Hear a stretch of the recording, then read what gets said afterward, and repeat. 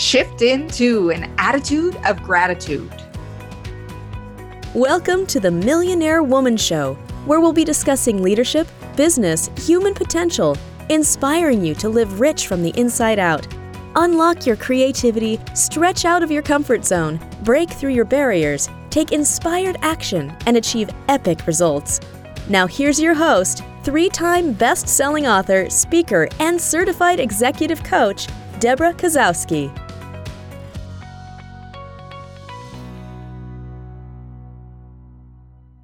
Hello, everyone, and welcome to the Millionaire Woman Show. I'm your host, and today I have a special treat. I have Brian Proctor, and he was born in 1961 in Toronto, Ontario, a fellow Canadian. The same year, his legendary father, Bob Proctor, was given the book Think and Grow Rich by Napoleon Hill, which began his father's 60-year journey into personal development. For close to 30 years, Brian worked alongside his father as he taught on some of the world's largest stages. And Brian found his niche in marketing and business development. In very early years of the internet, Brian originated idea, built an email list to create value and a platform for his father to share those teachings. This idea set Bob Proctor's company up for success by opening the door early to email list building long before it was an industry standard. As an online marketer, Brian was consistently the top affiliate in large product launches, which with joint ventures bringing millions in commissions and giving many entrepreneurs their first opportunities with a large audience to share their products and services. Brian attributes his success to the lessons he has learned over the years from his father in creating lasting relationships. Today, Brian is self-employed and lives with his wife, Corey, on the south end of Puget Sound in Washington State. He is living his dream life, well spent near the water, enjoying nature at its finest. And please welcome Brian Proctor to the show. Thank you very much, Debra. It is great to be here and an honor to be with you. Well, Brian, like I was talking to you when we just got started, that I was introduced to you by Lori Munster on Facebook. And, you know, it's often those less than 6 degrees of separation that people are connected these days. And I myself have not met Lori, but we have mutual friends, and how these connections form are very, very powerful. And one of the things, you know, I was sharing that I have been listening to this audiobook. I'm on my 3rd round of listening to the audiobook, and sometimes I have paper with me, sometimes I don't. And today I decided that I had went on a walk this morning in nature, looking at the beauty and listening to the book and thinking of all these questions I could be asking. And today I thought, you know what, I'm just going to be the instrument and allow those questions to flow through me, and trusting in your father's guidance as well, who I've listened to for many, many years. But one of the things that stood out for me is I want to showcase, so the book that you have that just came out is My Father Knew the Secret, Growing Up with Bob Proctor. And you know, that's when I think I was first really introduced to your father, was through The Secret, created by Rhonda Byrne. And I've been watching interviews of her recently as well. And I want to let everybody know a little bit more about you before we dive into talking more about the book and your dad. But, you know, you had been working in a completely different industry, wanting to make your own mark in the world. And I would love for you to share a little bit that what transitioned you and what sparked your interest in moving into the area of personal development. Well, that's a good question, Debra. So for you know, those listening, I actually come from a real estate background. I got into real estate when I was quite young. I was 26 years old. Became a real estate agent in the city of Toronto. And I mean, you know, growing up with Bob Proctor as a father, obviously I learned a lot from him. And I used a lot of his teachings when I started in real estate. And my first year in the business, I was in the top 100 for a very large real estate company internationally. And it's because I applied those principles. Well, after, I don't know, 12, 13 years in the business, my father has had always been trying to get me to come into his business and work side by side with him and help with the marketing of what he was doing. And so it was probably around 1998, 1999, somewhere in there, I decided it's time. Dad and I were very close. We're father and son, but we're also close friends.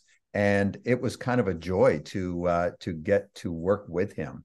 And I got to work with him for the last, 25 years before he passed away. So it was an opportunity to join him, to kind of up level what he was doing in kind of contributing in my own way in the marketing end. And I'm really glad I did, because it created a further relationship, further bond with him that I probably wouldn't have had if I didn't work by his side for so many years. So what was it like as a youngster, I think you were a teenager when he really got into the personal development world, to have your father teaching these messages? And I know he did it subtly in the household, in the fact of leaving books strategically by the bedside table. How did it feel to have someone, guiding you in such a way? Because everything that I've listened to, everything that I've watched of him, he didn't seem like he was a person that was going to push it on you, but he had a way of getting you to pay attention in a subtle way. Right.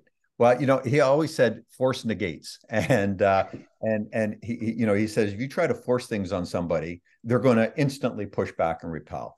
And so for me, his way of teaching was really by sharing the experiences that he was having, what he was doing, when he was successful, when he wasn't successful, and what he was doing to get past things. And as you say, he would leave books and little magazines and different things out all the time that, I could just pick up and look at. And, he led by example. I really think that was the great thing about him. He didn't preach at me on how to live. He really lived by example. And because I got to watch what he did and how he did it, it was a great way of growing up. And, you mentioned the movie The Secret. A lot of people that don't know, my father was really a pioneer in the personal development industry. And he did not make it in a really big way until The Secret came out. Well, what a lot of people don't know is he was 72 years old when that movie came out. And that's what really propelled him onto the stage where he was on with, Larry King, Ellen DeGeneres, all these different things that really opened him up to a whole new audience and really let people see who Bob Proctor was and what he was about. So, yeah. And what I find most powerful about that is people will be of a certain age and they start discounting themselves. We're concerned about a society, ageism, that you can't pursue your dreams and goals. And then at some point, someone said, hey, you're 65, you need to retire, you need to do these things. And I come from family members who are beyond 70, still working. So I can see where those passions are. Sometimes I'd like them to slow down based for their own health, but I can see that that's where their passion is, and for them to grow. And I guess what I want to ask you is, watching your dad at that age, and, people who are maybe 40s, 50s listening to us right now, knowing that you might not be where you are right now, but the power of thought, power of mindset, you can continue on, and age will not be a factor. Yeah, that's for sure. I mean, Dad was still teaching and studying at 87 years old. The year when he passed away, he never stopped working. The word retirement to him was almost like a disease. He had a passion for what he was doing. He had a passion for teaching, the material of personal development and how to live a better life. And it was a passion that was so strong that he wasn't willing to sit back and just watch life go by. He was going to take part and help as many other people live a great life. And that's something I really loved about who my father was. And, here I am now in my 60s. And yes, I could sit back and just relax and enjoy life. But, I'm out promoting this book because I know it's a powerful way to share with the world who Bob Proctor was, not just as a speaker on stage, but as a father, and what he was like as a father, as a family member, and how he taught me to live a better life. And through that, I get to share all the lessons that I had from him growing up, and really help contribute to showing people how they can, at whatever age they're at, live a better life and improve. Right. Well, one of the things that I know that he read Think and Grow Rich over and over and over. And I thought about that this morning as I was walking and listening to your book, My Father Knew the Secret, how many times that it will take me to actually, ingrain every single message. Or when we say, you have to pick up a book at least 6 times, I look at my library and I'm like, usually read once or twice. But to think that you are in a different place every time you read a book, who you are, how you show up, it could be years, and it could be just yesterday that you learned one lesson that suddenly gave you aha. Because I know that Think and Grow Rich and You Squared and As a Man Thinketh were some of the most powerful books that I've heard him mention. At what age did you start reading Think and Grow Rich? I was probably in my late teens when I started reading it. And I will be the first to confess, I never read it the way my father read it. A couple of months ago, Debra, I was doing a webinar with a group of people in Copenhagen. And I was in Toronto at the time. So I was staying at my father and Linda's house. And I was in Dad's studio doing this webinar. Just it's kind of a cool place to sit and to be when I'm doing something online. And I asked Linda, I said, Linda, can I have that book, Dad's Think and Grow Rich book, and just use it for the webinar? She said, of course. And so she got it and gave it to me to use. And just holding it, I could feel my father. For those of you listening, he studied that book every day for 60 years. Well, this book, you can tell how well studied it was. There was a big rubber band holding it together. And when they took the rubber band off and opened the book up, the pages would all fall out.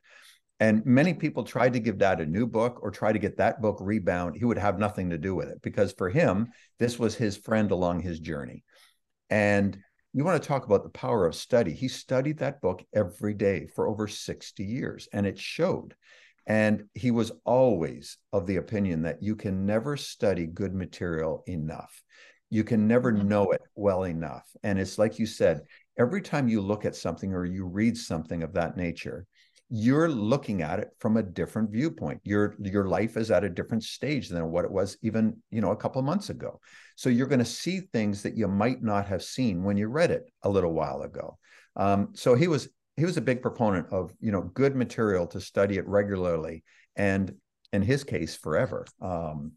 He really showed the value in that. Yeah. And one of the things, and maybe you can help me with this, is when he studied it, and I just want people to understand how he studied it from what he's ever shared, is that he didn't go read the chapter. Like, he would read in short segments and really reflect and ingest the material. Yeah, he actually had something that he got this from Earl Nightingale. Earl Nightingale was one of his early mentors. He worked with Earl Nightingale for quite a few years out of Chicago. And the first time he met with Earl had this book holder on his desk, and it had a book open to a specific page. And Dad asked him, he said, what is that for? And he says, well, it's to hold the book so I can read a passage. And, the first thing Dad said to him, well, it's holding those pages open. How do you turn the pages when it's kind of clipped open? He says, I don't. And Earl says, I study these 2 pages until I truly know that I've gotten it. And that was something that really impacted my father. And so he had a book holder, and it was on his desk. And whatever he was studying at the time, he would have it open to whatever 2 pages were. And he would study those pages sometimes for a week, sometimes for a month, and would constantly read the passage until he knew that he truly understood it. There was value in intense study. And it was very intentional. Like, yes. I think, sometimes I used to be able to digest like 1 to 2 books a week. And now with learning this, and as I mentioned, with a little bit of a health condition that I've faced, that I have been listening more than, reading, but it's so much easier for me. And maybe this is one of the lessons I'm learning, is to really pause and really ingest the material so that you can integrate it into who you are.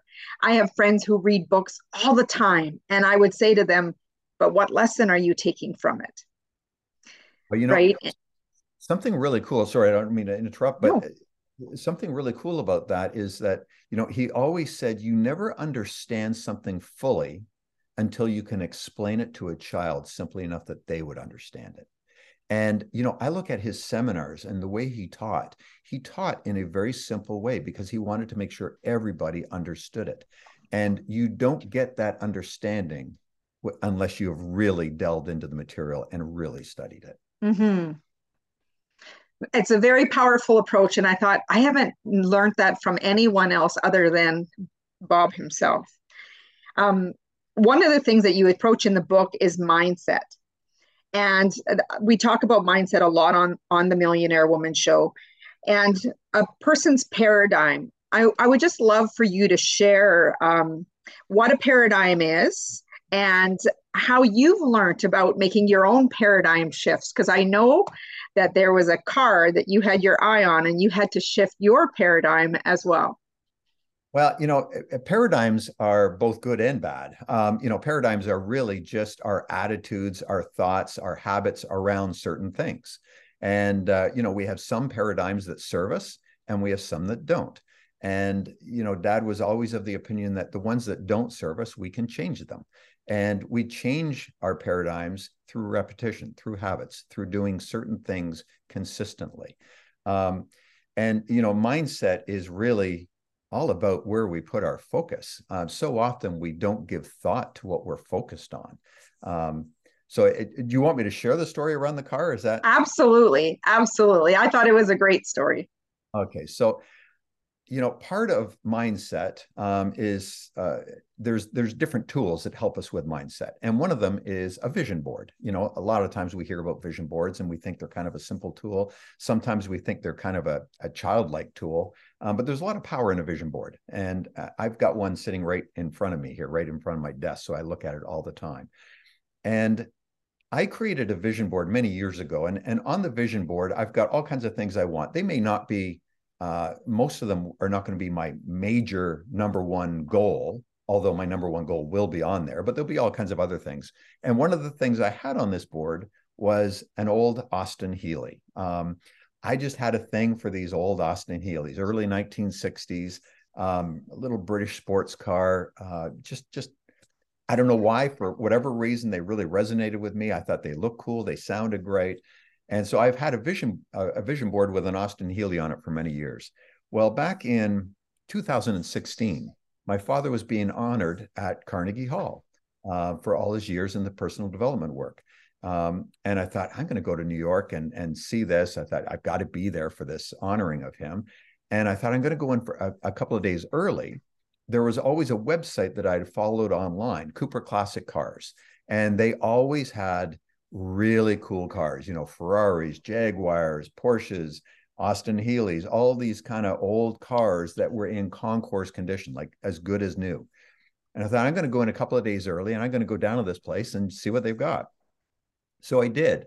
And I went down there. It was a Saturday morning. I took a nice walk, probably a 6-mile walk all down through New York to get into Greenwich Village where the showroom was.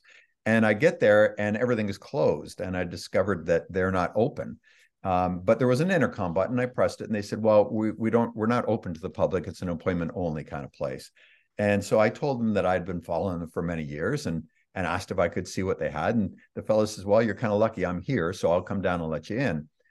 And he came down, turned on the lights, and instantly I'm seeing all these beautiful cars. There must have been, 15 cars in the showroom. And right up against the wall was an Austin Healey. It was a 1962 Austin Healey 3000. And it was exactly the car that was on my vision board.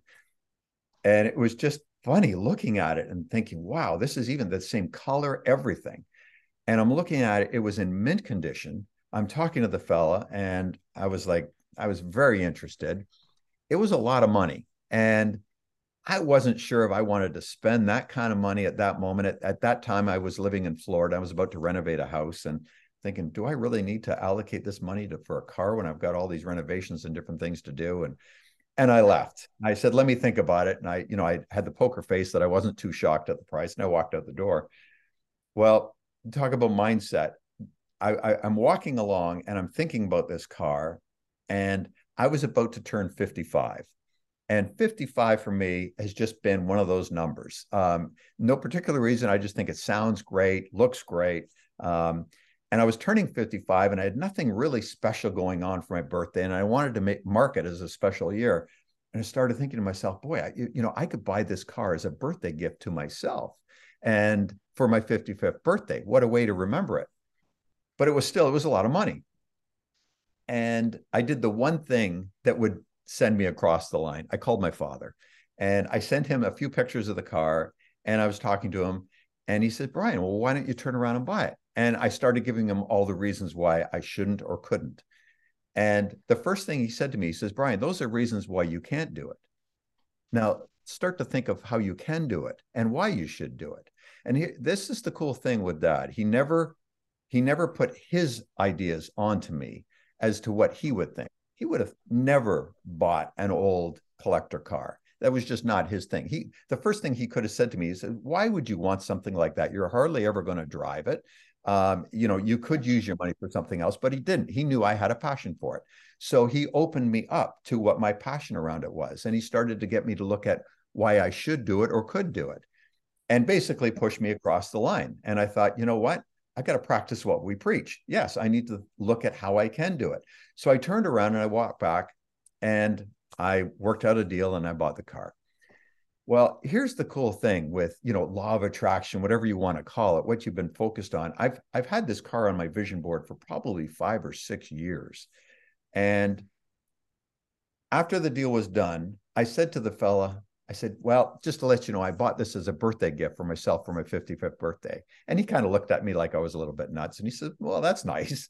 And away I went. And as I'm walking back to the hotel, Debra, I called him up and I said, can you email me the British Heritage certificate on the car? And he said, sure. So he emailed it to me, and it was on my computer when I got back to the hotel room, and I opened it up. Well, I was born December 8th, 1961. This car is a 1962 model. I opened it up and I could feel the hair on my arm standing up. This car started to be built on December 8th, 1961, the day of my birth. And I bought it as a 55th birthday present to myself. I mean, you can't make that stuff up. But No. You want to talk about mindset and focus and what you can bring into your life. It's kind of a whimsical, but kind of cool story, Well, I think the power of the mind is really, when you have a vision board. I know I have a vision board. It's time to recreate a new one. I had one specifically tailored around Italy. Didn't know when it was going to happen. Bought myself a T-shirt that said "Make it happen," and I just kept looking at it. And all I thought is, there will be a way. I'm not going to worry about the how. And that's one of the most powerful things, because I was having a discussion with a girlfriend of mine, and she's like, I really want to change my career and go in this direction. She goes, but I don't know how I'm going to do it. And I'm like, well, you need to take a step back, and you need to work on the what and the why you want to do it. So, Brian, I'd love for you to tap into why we don't have to focus on the how. Well, here's probably, Debra, this is probably one of the best lessons I ever learned from my father. He said, if a goal is big enough, if it's worthy enough, we're not going to know how we're going to get there, but it's going to inspire us to do things we would never normally do. There's no motivation in a goal that you already know how to achieve, because if you do this or you do that, you'll get there. It's kind of like that car. That wouldn't have been a worthy goal. It was a cool thing to have, but it wouldn't have been a worthy goal because I knew how I could get there. But a worthy goal should be something that's so big that we don't know how, yet we're willing to step into it. And Dad always said, if you have something that drives you, You will do things in a day you would never normally do. You will step out of your comfort zone because you truly want whatever it is you're going for. You won't know how you're going to get there, but you'll get there a step at a time. And as you keep stepping into that unknown, into the uncomfortable, the next step will appear. It will show itself. And it's not always easy, for sure. However, if we can find something that truly inspires us, it's going to cause us to change in marvelous ways that will cause us to live a better life. Because to achieve something that we truly don't know how to get to, we're going to learn new things along the way. We're going to step out and get uncomfortable. And through that uncomfortableness, we will become bigger. You know, he always said that a goal is not for the getting. That's a benefit for sure. And it's great to achieve whatever it is. But having a worthy goal, it's about the growth that takes place getting there.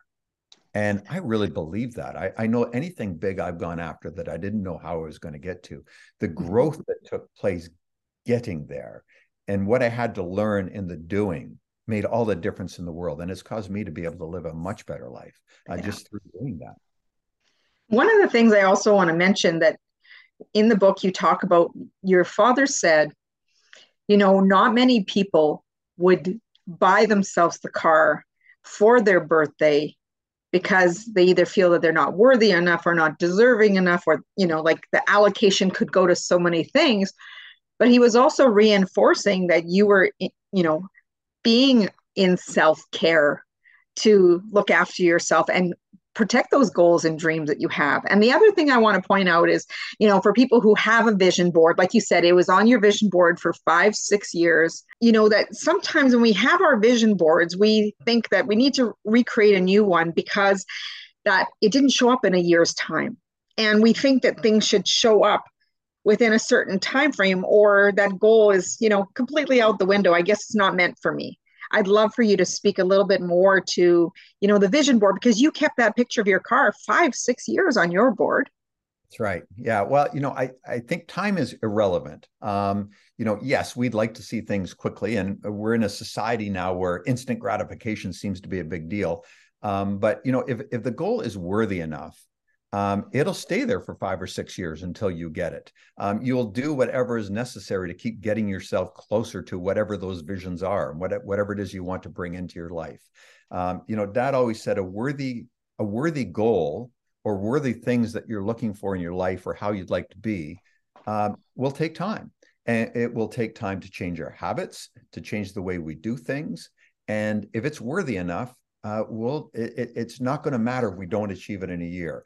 If we had a goal that we wanted to get this in a year and we didn't reach it, well, we maybe just picked the wrong date. That's what he would say. And he would say, let's pick another date and let's keep on going. And it's the growth that takes place getting there that makes all the difference in the world. Yeah. You know, we can literally have anything we want in this world if we get focused on it and we step out and do the uncomfortable, do the things that are going to get us there. And most people aren't willing to do that. You know, Kyle Cease, I don't know if you've heard of Kyle. He's a comedian and kind of a personal development speaker all at the same time. We had Kyle speak at one of our seminars many years ago in Los Angeles, and he had a great statement.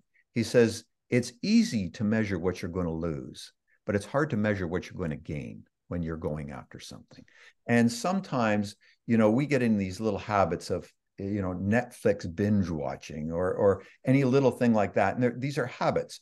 And you know, the way that we're living, it may not be great, but we know it. We're comfortable with it. We're in that comfort zone. We can measure what we're going to give up by giving up some of these things. You can't measure what you're going to gain. And sometimes people aren't willing to give up what's comfortable.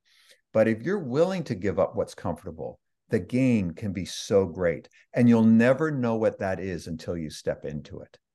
That's kind of the cool way to. Well, I think that's so powerful, just in the fact that we think that things are going to happen a certain way. And when we fall into those patterns of comfort, it's predictable. We can anticipate what's going to happen. We don't have to worry whether we have the skill set or not.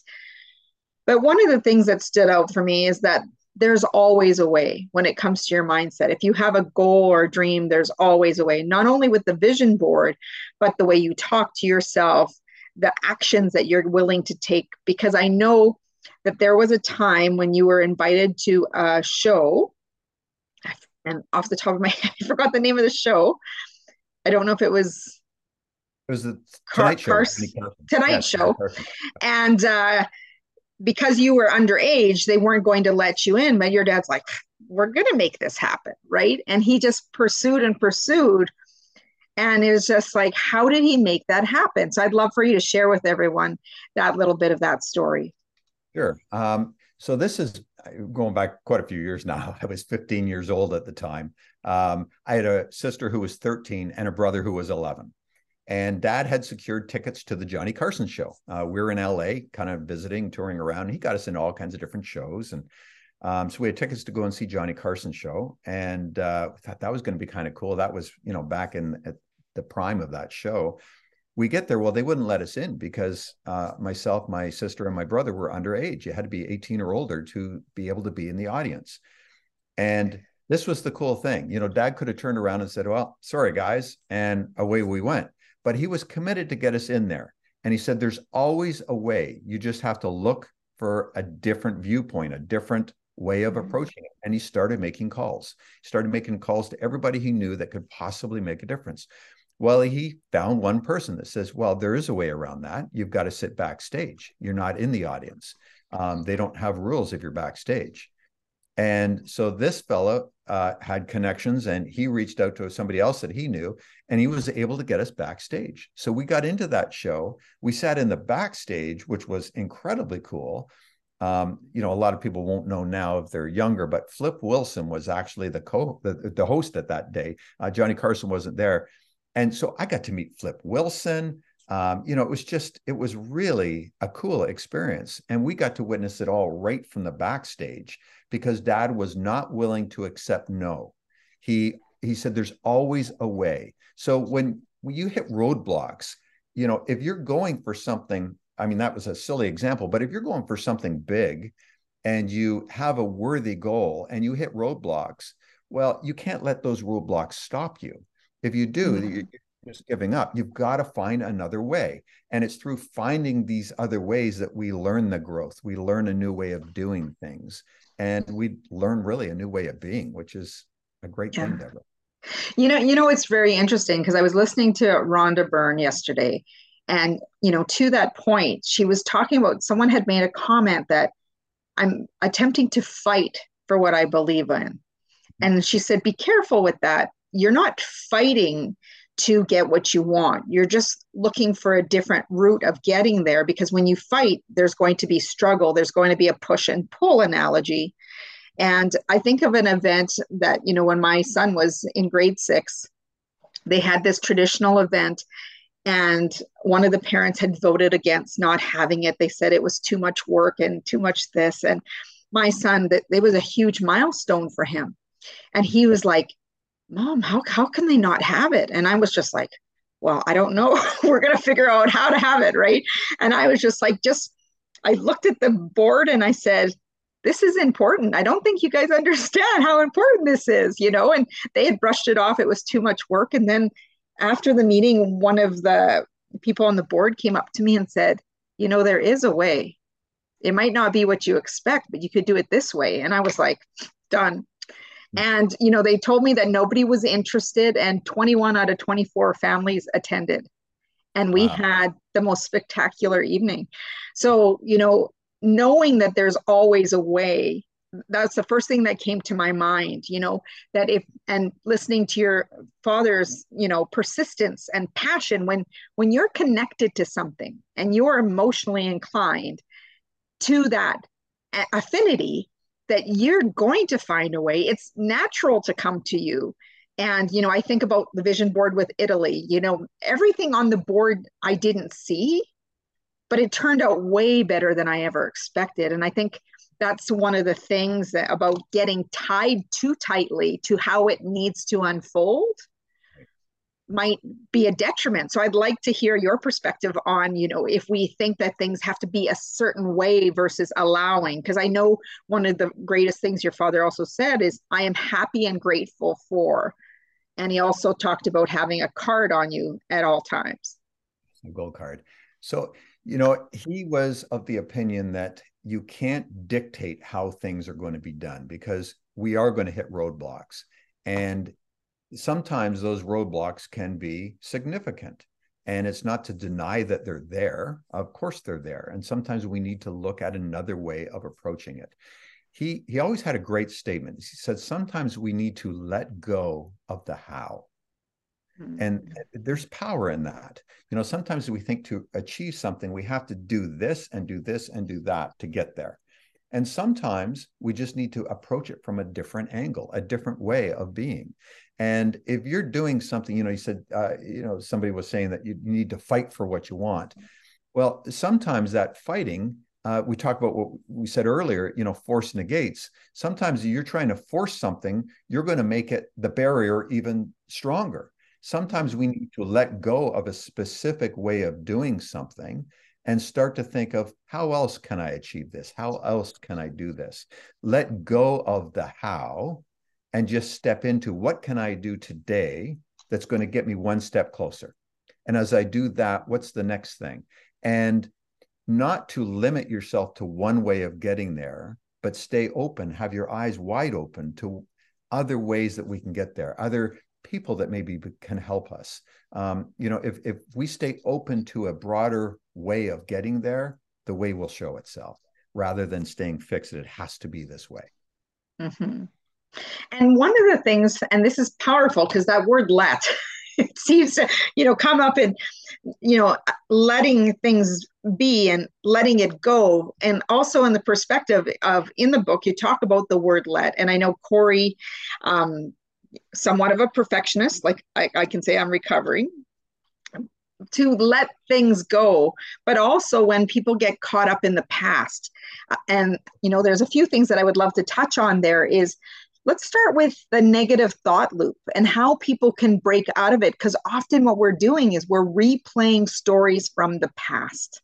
Right. And we bring the past into our present, that it takes up a lot of our energy. So I'd love for you to talk about, how do we break the loop and how can we truly let things go so we can move forward?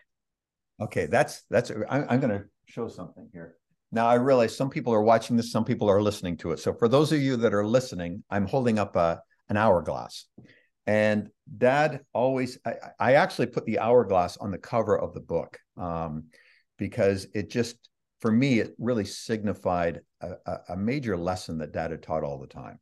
So in this hourglass, we look at the bottom of it, and that is the sand that's already gone through. That's our past. He had a great statement that he would make at the seminars. He said, we cannot change the time we got out of bed this morning. And, it sounds funny and, you chuckle at it, but it's true. Whatever time we got up, that's the time we got up. What has happened in our past has happened in our past. We can't change it. It is what it is. And, sometimes there's good things that happen in our past and there's bad things that happen in our past.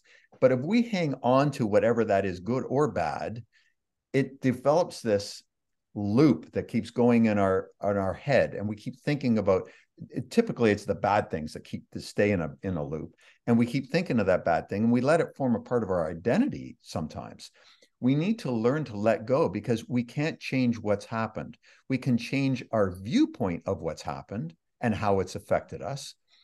And he said, the future, the top of the glass, is yet to have happened. We can certainly sculpt the future. We can work on where it's going to go or where it's going to be. But if we live into the future too often and not, we create anxiety in our lives. He said, the important thing is to focus on the right in between, the here and now, what's happening here and now. And the best way to get out of, I just set that back down, but the best way to get out of that self loop, that negative block that's holding you back, is to start focusing on the here and now. And one of the things I say in the very beginning of the book and at the end of the book, what would happen in your life if you were the best version of you right now, today, every day? And if you stay focused on being the best version of you right now, the stuff that's happened in the past is not going to be in your head. And what's the future, the uncertainty is not going to be there because you're being the best version of you right now. And if you can do the best you can do right now, it's not to say tomorrow's going to be better than today. It may be a little bit worse. But if you're the best version of you right now and you stay focused on the present moment, what can I do right now that's going to get me closer to where I want to be? that's going to make me a better person today and who I'm surrounding myself with, my family, my friends, my coworkers. Boy, life will be different, Debra. It really will. And think about how much more effective we can be if we're zeroed in on the right now. Mm-hmm. You know, one of the stories that comes up to me in the book is when you were in an experiential learning retreat, Yep. and you were climbing up a power pole. Yeah. And how you had to bring yourself into the present moment because of your thoughts being scattered and thinking of all the things that are, the pole was kind of in an angle over a valley, and, all tons of thoughts I'm sure were running through your head. But there was one thing that brought you back to the present. I would love for you to share what that was. Sure. So it was kind of a fun experience. And just talking about it now, I'm reliving it. And I remember the experience. This was like a telephone pole. It was quite a high pole, and it had kind of spikes that you could climb your way up to the top. Well, this pole was situated on the side of a valley. So it looked like you were really high up as you were climbing it. And the pole was in the ground and it was well secured, but it was wobbly. It was not like set firm. So it felt kind of weird as you're climbing it and got wobbly. Well, at the top of the pole, now I've got to say we were in a harness. So, if you were to fall, you're safe. But at the top of the pole, there was this probably 2x2 piece of plywood that was on a swivel. So it moved, it swiveled around. And the last step was probably 2 feet from that platform. Well, you had to be able to get yourself onto the platform. This is part of the experience, and stand up. So you got a picture, you're on this pole, it's swinging. You get to the top, it's a big step, and the platform doesn't stay still, it swivels around. Yeah. Well, I got up and onto it, and I started to stand up. Well, I thought for sure I'm going down. I was wobbling all over the place. My thoughts were everywhere. They weren't on the moment. I was in a bit of a panic. And somebody yelled up to me, breathe. And I had no idea. I wasn't even breathing. I was holding my breath. And it's, we get ourselves into tough situations. Sometimes we have to look at how we close things down. We block everything. Well, the second I breathed, it was like, it was like I became centered instantly. And the second I breathed, everything stopped spinning, stopped waving. And I was like calm and still on the top of this platform. It was the most incredible experience. But it made me aware, Debra, that sometimes we let all these crazy thoughts take over our head. And if we just sometimes breathe and let it go, let it all out, we gain clarity and we really create an equalized, way of looking at things. Yeah. That you just get self-centered and it washes away all the anxiety, all the crazy stuff that's going on. And I can tell, just in speaking with you, how you have this inner calmness. And I think, people are like, well, they're grounded. But I think there's a difference between being grounded and having a personal sense of peace within you to have the confidence, to have the courage to do these new things, to put yourself out there. And, one of the things is achieving that place of calm. And, what are some of the things that you would recommend to people to reach that place within themselves? Well, really, it's really, what do you give focus on? Dad was always, he always said that, a calm person can accomplish so much more. When you come from a calm place, you are more grounded. People will view you in a positive light, and you will tend to get more done. You just can be more effective. I actually put in the book, one of the chapters in the book about serenity by James Allen. It's one of the chapters in As a Man Thinketh. And the whole chapter is really about how to create calmness of mind, how to center yourself so that you are coming from a peaceful place. And when we can come from a peaceful place, people want to be around you. Often you think if you go to a party or you go somewhere and you see that one person that's all over the place and they're talking about this and that and they're like bouncing, sometimes their energy is like, oof, this person's a little too much. And you see somebody else that's calm, confident. It's like, wow, you're kind of attracted to that person. So it's really about a way of being. There's a statement I like to say is, would you be friends with somebody that talked to you the way you talk to yourself? Mm-hmm. What kind of words do you use? How do you talk to yourself? And if you're not talking to yourself in a good way, awareness changes everything. Once you're aware of that, you can change it. You can change that self-talk and start Mm-hmm. focusing on the good. It's never too late to change, and it's never too late to attract better into your life. It doesn't matter what stage you're at. You can change the way you're talking to yourself and the way you're being right now, right here, right now. And if you can do that, life opens up and good things will come your way. I will be the first to admit, I feel I live a bit of a charmed life. I was lucky to have Bob Proctor as a father and learn everything I learned from him. But, Dad didn't give me anything, yet he gave me everything, if that makes sense. He gave me the way of thinking and the way of being that has allowed me to, have a beautiful life. But I had to take action. I had to step out and do things. He said the movie The Secret was great because it really set the whole personal development field on the map. He said the one thing that Secret was lacking was it never talked about stepping out and taking action. Yes, we think and we need to believe in what we want, but then we need to step out and do something about it. And Dad was always about taking action. If we can step out and take action, we will bring anything into our life that we want. Yeah. And one of the things that I want to note that in the book, and, even when I listened to Rhonda Byrne's interview, she mentioned that, your father was reached out to several times for The Secret. Yeah. And when they finally got a hold of him, he was at the right place at the right time. And, people think, oh, that's just coincidence. But even when I think about you in the car, there are no coincidences. When the timing and alignment shows up, that everything will fall into place.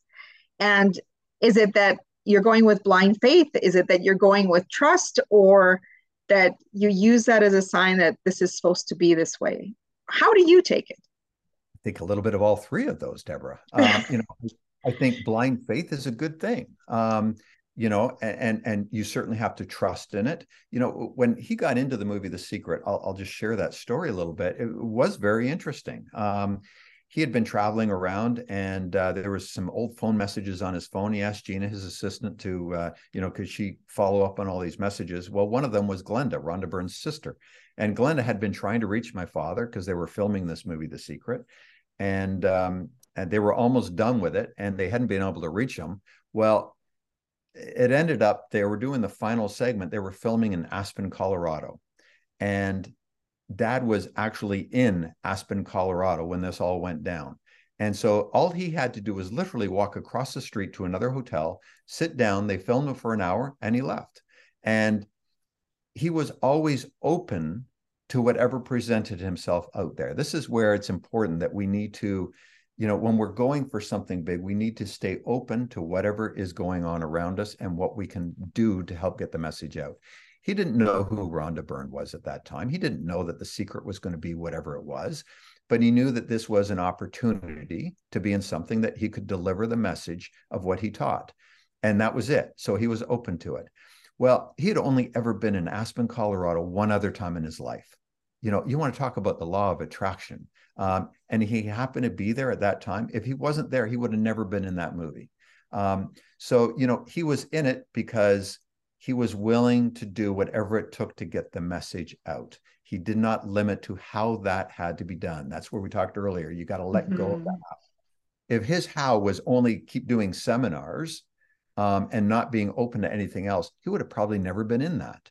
And because he was not fixed on the how he had to get his message out there, he brought that into his life, and he was able to act on it. And look what happened because of it. It's powerful stuff if you really, as we say, let go and let it happen. And I know in your seminars, you used to hand out the word let out to people who attended. Tell us a little bit more about what's the power behind let. Well, really, the power behind it is just a simple kind of trigger piece. We had this little message with a kind of let, nicely written, and it's really to allow yourself to let things come into your life. Don't force what you want to come to you. Let it come to you. Now, that's not to say that you don't step out and do things and take action. You need to take action, but don't be so fixed on one way of doing things. We need to let go of the how, and that's really all it is. It's a matter of being at peace to the way will show itself if we're open to other ways. And if we have something really big that we're going for, we have that worthy goal, you have to stay open to other ways. It's for me with this book, Debra, I've got big goals around this. And it's, as you probably know, you don't get rich on selling a book. I'm not doing this for the money. I'm doing this because I really feel this carries on the legacy of my father, and it lets the reader understand who my father was, not just as the speaker, but as a father, as a friend, and how I've applied his lessons to my life. Well, I am not fixed on how I'm going to make this book out in the world in a monster big way. I'm just willing to step into whatever shows itself. I am willing to let things come into my life, and I'm willing to take action on whatever does show up. There's the key deal. A lot of people have things show themselves, but they won't take action towards it because they think, oh, that's too much work. Or no, I don't want to do that. Well, then your goal is not worthy enough. So that's really what the whole lead is about. It's just to stay open to other ways of doing things. Yeah. And, I want to commend you because this book has so many lessons, and I could talk to you for hours about each single topic, and we'd still be here probably hours later. But one of the things that comes to mind, because Bob Proctor left a very powerful legacy. What is the legacy that Brian Proctor wants to leave? No, there's a good question. The legacy I want to leave, I just want to leave a legacy that I've touched lives, that I've shown people that there is a better way to live and that you can have what you want. And I get to do that by sharing what my father taught me. That's really it. I like to be seen as somebody that can show the way to living an easier life with more kindness, more goodness in the world. That's really it. That's how I'd like to be seen. Wonderful. Well, as we're wrapping up the interview, I have a couple more questions that I love to ask our guests. One is, other than the book that you have written yourself, what is one of your most powerful books that have transformed your life? Boy, there's a good question. If I'm to go back, one of the first books that really did something for me was a book written by Og Mandino, the greatest salesman in the world. I was fortunate. I got to meet Og as well. So I got to know who he was, but I read this long before I met him. And for those listening, the book it's not for salespeople. It's for everybody. What I loved about the greatest salesman in the world was that he had these, within that book, there was 10 scrolls. And what that book did for me, it taught me the power of affirmations and really what an affirmation can do for you. I think to the second scroll has always stuck with me for, gosh, I would have read that book probably at least 40 years ago, maybe more, I'm not sure. But the second one, the second scroll, it started out with, I will greet this day with love in my heart. What a great way to live. So what that book did for me, it just taught me the power of affirmations, power of positive affirmations, and how by reading certain messages over and over and over every day, that repetition, it can change our life and it can change it for the better. So there's my book reference for that. That's amazing. My final question is, what does it mean to you to live rich from the inside out? Oh, that's easy. Living from a place of gratitude. One of the things I do every morning, and you probably, I'm sure, have talked about this before, is write out what you're grateful for. I have a journal and I write out what I'm grateful for every day. And I think if you can live from a place of gratitude, everything around you looks good. That's it. And sometimes when I write out what I'm grateful for, I write out things that I don't even have in my life yet, but I write that I'm grateful that it's coming into my life. I really think that if we can live from that place, we will live a rich and abundant life. So powerful. I want to thank you so much for coming on the Millionaire Woman Show, Brian. Of course, I would love for you to share with how people can stay in touch with you and learn more about the work and getting the book. My Oh, thanks. father knew the secret. Yeah, so you can get it. You can go to brianproctor.com. There's all kinds of resources there. There's links there that you can buy the book on Amazon in whatever country you're in, or Barnes and Noble, or simply just go to Amazon. My Father Knew the Secret, and look it up. You'll find it there. But if you go to brianproctor.com, everything is there, and happy to deliver, upon anything in the future. Excellent. And I'll have everything in the show notes. As I reached out to Brian, I said, we got to get the word out there about this book. It's very profound. And like I said, I've listened to it twice on audio. I know I'm going to be replaying it because I need to, as your father did, have the passage until it's totally integrated into who you are as you move forward in life. Any final words, Brian?